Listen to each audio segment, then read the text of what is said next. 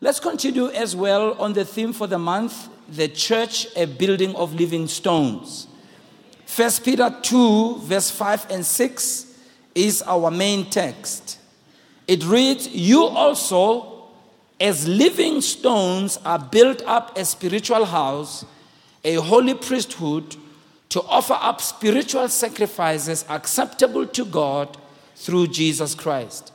The Living Translation reads, "And you are living stones that God is building into his spiritual temple. What more, you are his holy priests.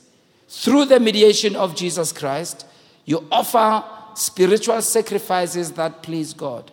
There are many, many similes in the Bible, many types and shadows that the Bible uses to describe who we are as the body of Christ. Many examples. We are called the body. In this instance, we are called a temple. And all these similes are very important to define to us what our role is as the church of Jesus Christ. And when I say the church of Jesus Christ, I'm not referring to this local church. I'm talking about all of us as the universal church, believers all around the world, from all parts of the world. This verse is telling us that we are the temple of the living God. We do know in the Old Testament, temples were built where people would go and have worship there. And the presence of God or the glory of God was confined within a building. In this instance, the Bible tells us that much as we have buildings like this, we are the temple of the living God. And we are built, the Bible says, as living stones. We see this building is built of brick. Some buildings, as it was in the Old Testament, were built out of stones. You know, these bricks don't have life in them at all. But we are that temple that is made up of living stones. In Matthew 16:18, Jesus tells us that he is the builder of the temple. He says, "Upon this rock I will build my church, and the gates of hell shall not prevail against it."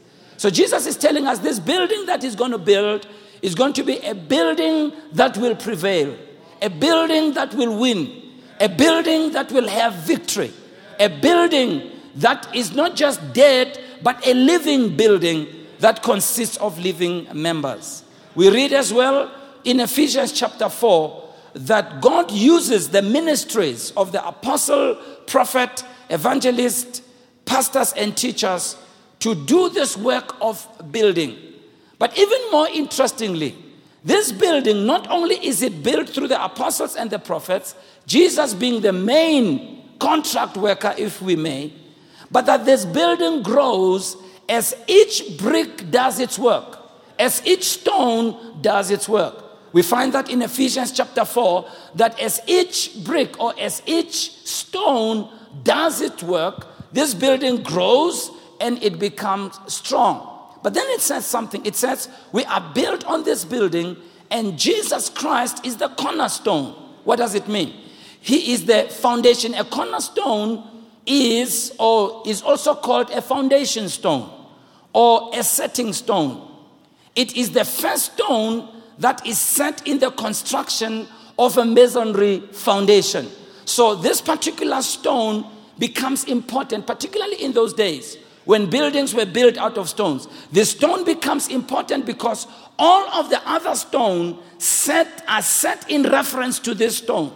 If the stone is set in a certain way, all the other stones in terms of positioning have to position themselves in line with these stones. What that means is that you and I are to take our example from Jesus Christ. We cannot further a gospel or propagate a gospel that Jesus didn't lay the foundation thereof. So the foundation of this building, as it's built, and we are the living stones. Now, we also know that in these temples that were built, not only were these temples built, but there was activity that happened in these temples. The priests would come and offer sacrifices. And so the verse that we have read says, not only are we living stones that are built up a spiritual house, but we are also a holy priesthood. Every one of us here is a priest. Look at the priest next to you and say, hello, priest, it's good to see you. And it says, just like the priests offered sacrifice in the Old Testament, we are also to offer spiritual sacrifices. And it says the sacrifices, they are acceptable to God. What we want to talk about very briefly this morning is these spiritual sacrifices. As a priest, as living stones, as those who are priests in the temple of God, what are these spiritual sacrifices? Well, let's take our pattern from the Old Testament. In the Old Testament, the priest, first of all, offered prayers. All right? That's the thing that priests did. So, as priests, that's why our main function is to offer prayer. That's why we thank you, President, for that exhortation and encouragement and request as well. That's what the church does. The church needs to pray. That's why we started praying last week, Monday, right through to Wednesday. The church must pray. The book of Timothy tells us, first of all, that prayers, intercessions, and giving of thanks should be made for all men. Then it says for kings and for all that are in authority, that we may lead a quiet and peaceable life in all godliness and honesty. So the first thing we must do as priests is to offer prayer. The church needs to be about prayer. You know, sometimes when we gather for prayer meetings, we have a lot more sermons and a lot more speeches than we have prayer. So on the 22nd, with the prayer march, we're going to do a lot more praying than anything else. Of course, a lot of marching, only 2.3 kilometers. That's not a lot, all right? And a lot of praying. But we ought to be people who pray, because over and above all our efforts, when everything is said and done, it is God's intervention that is able to change things. Even as we talk to people in our nation, in our country, after we have talked to them, lobbied them, and explained, it's only God who can soften the hearts of the people. It's only God who can really speak in the hearts of the people in a manner that we cannot. And so we ought to be about prayer.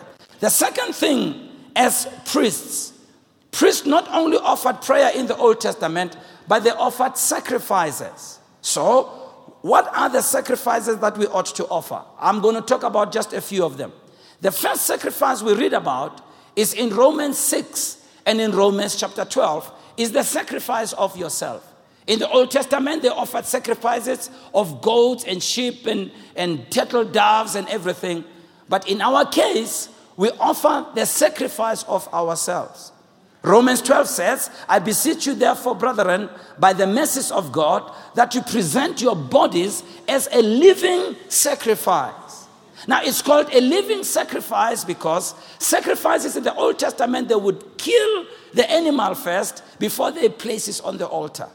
In this instance, no one is going to kill us. But on our own volition, we offer ourselves to God to do the work of God. So the New Testament teaches us that we need to yield ourselves to God. God wants to use every one of us. In the New Testament, God uses everybody. It's not like in the Old Testament.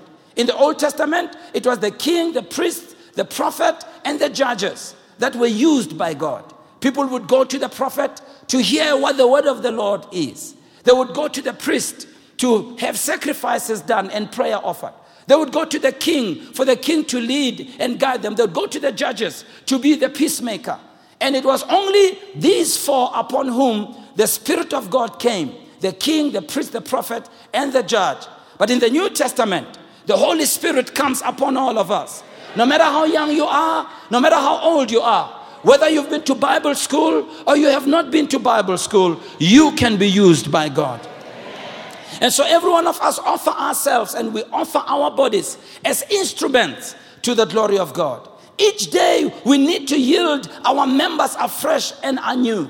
And that is why it's so vital for us that every day we become God's instruments in our communities, God's instruments in our home, God's instruments wherever we go. Wherever we see things not being done well, we should be the ones who are to speak up. We see in the Old Testament, in 2 Chronicles 6:13, how Solomon placed a scaffolding. And the Bible tells us that he knelt before the congregation, got onto the scaffolding, and spread his hands towards heaven. What Solomon was doing was, in essence, to show a sign of presenting himself before God. So every one of us, we need to say, God, will you use my mouth to speak peace? Will you use my mouth to speak encouragement? May my hands never abuse anybody. May these hands never kill anybody. May you use my hands to build somebody's life, to help somebody who is in need. Oh God, will you use my strength as a young person to build up and not to tear down? May I build buildings and not burn buildings. Can I hear an amen in this place? May I be a reconciler and not one who will bring division. So we offer our bodies as a sacrifice to God. Secondly, we are shown in Ephesians chapter 5, verse 16, and Colossians chapter 4, verse 5, that our time can be used as a sacrifice. We offer the sacrifice or the offering of our time. In fact, Paul in Ephesians 5 tells us to live in a wise way. Let's have that Ephesians 5, verse 16. Let's have it up on the screen, please. The Bible tells us to live in a lovely way. It says, let's go back to verse 15. Verse 15. See then that you walk circumspectly, not as fools, but as wise. Next verse. Redeeming the time because the days are evil. Let's have that in the Amplified Bible. You know, the Bible is challenging us. When days are evil, you make a choice to live in a different way. When others are destroying, you make a choice to be a builder. Note what it says. Let's go to verse 15 first of all, please. 15 and 16. Look carefully then how you walk. I love the next one. It says, live purposefully and worthily and accurately, not as the unwise and witless, but as wise, sensible, intelligent people. Tell the person next to you, I am wise, sensible, and intelligent. Then it says, making the very most of the time, buying up each opportunity because the days are evil.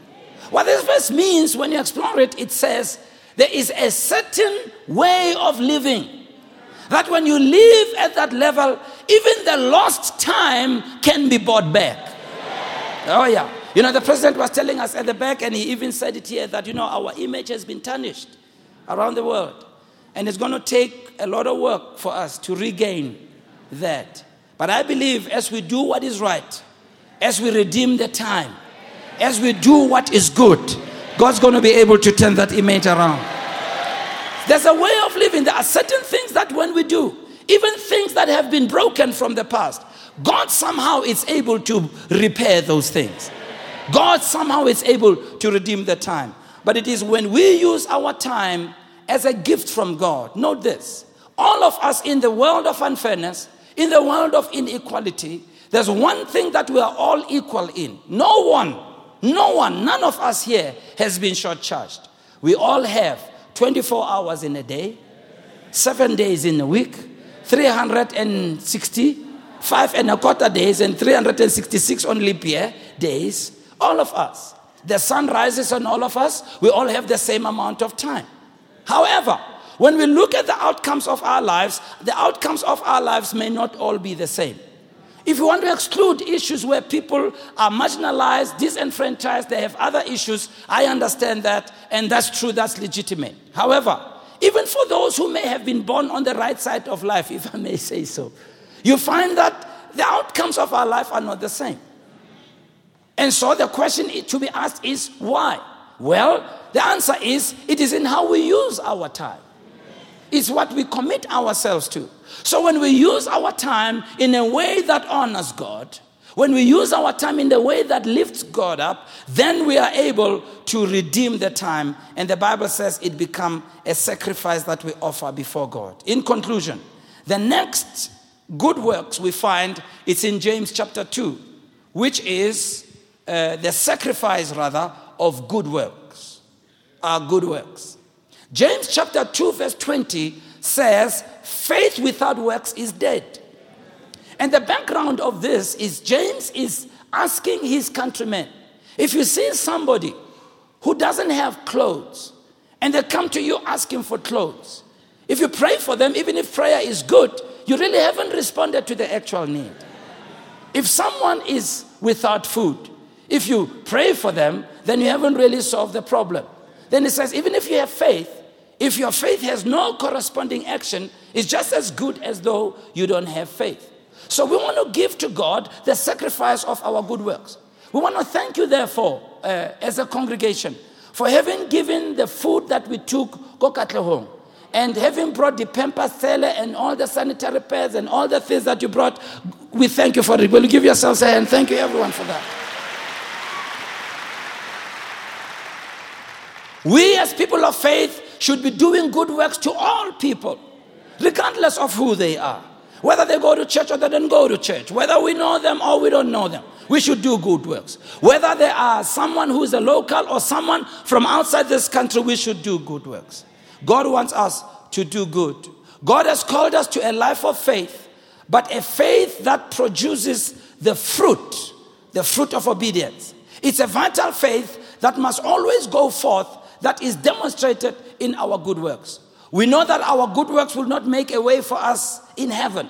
We know we go to heaven by receiving Christ. But as we read further, we know that our good works will ensure that when we get to heaven, God will give us some rewards. And God will recognize that. When we read the stories of many people, and I like the one of Cornelius, one day he was praying and an angel appeared to him. And this is what the angel said to Cornelius.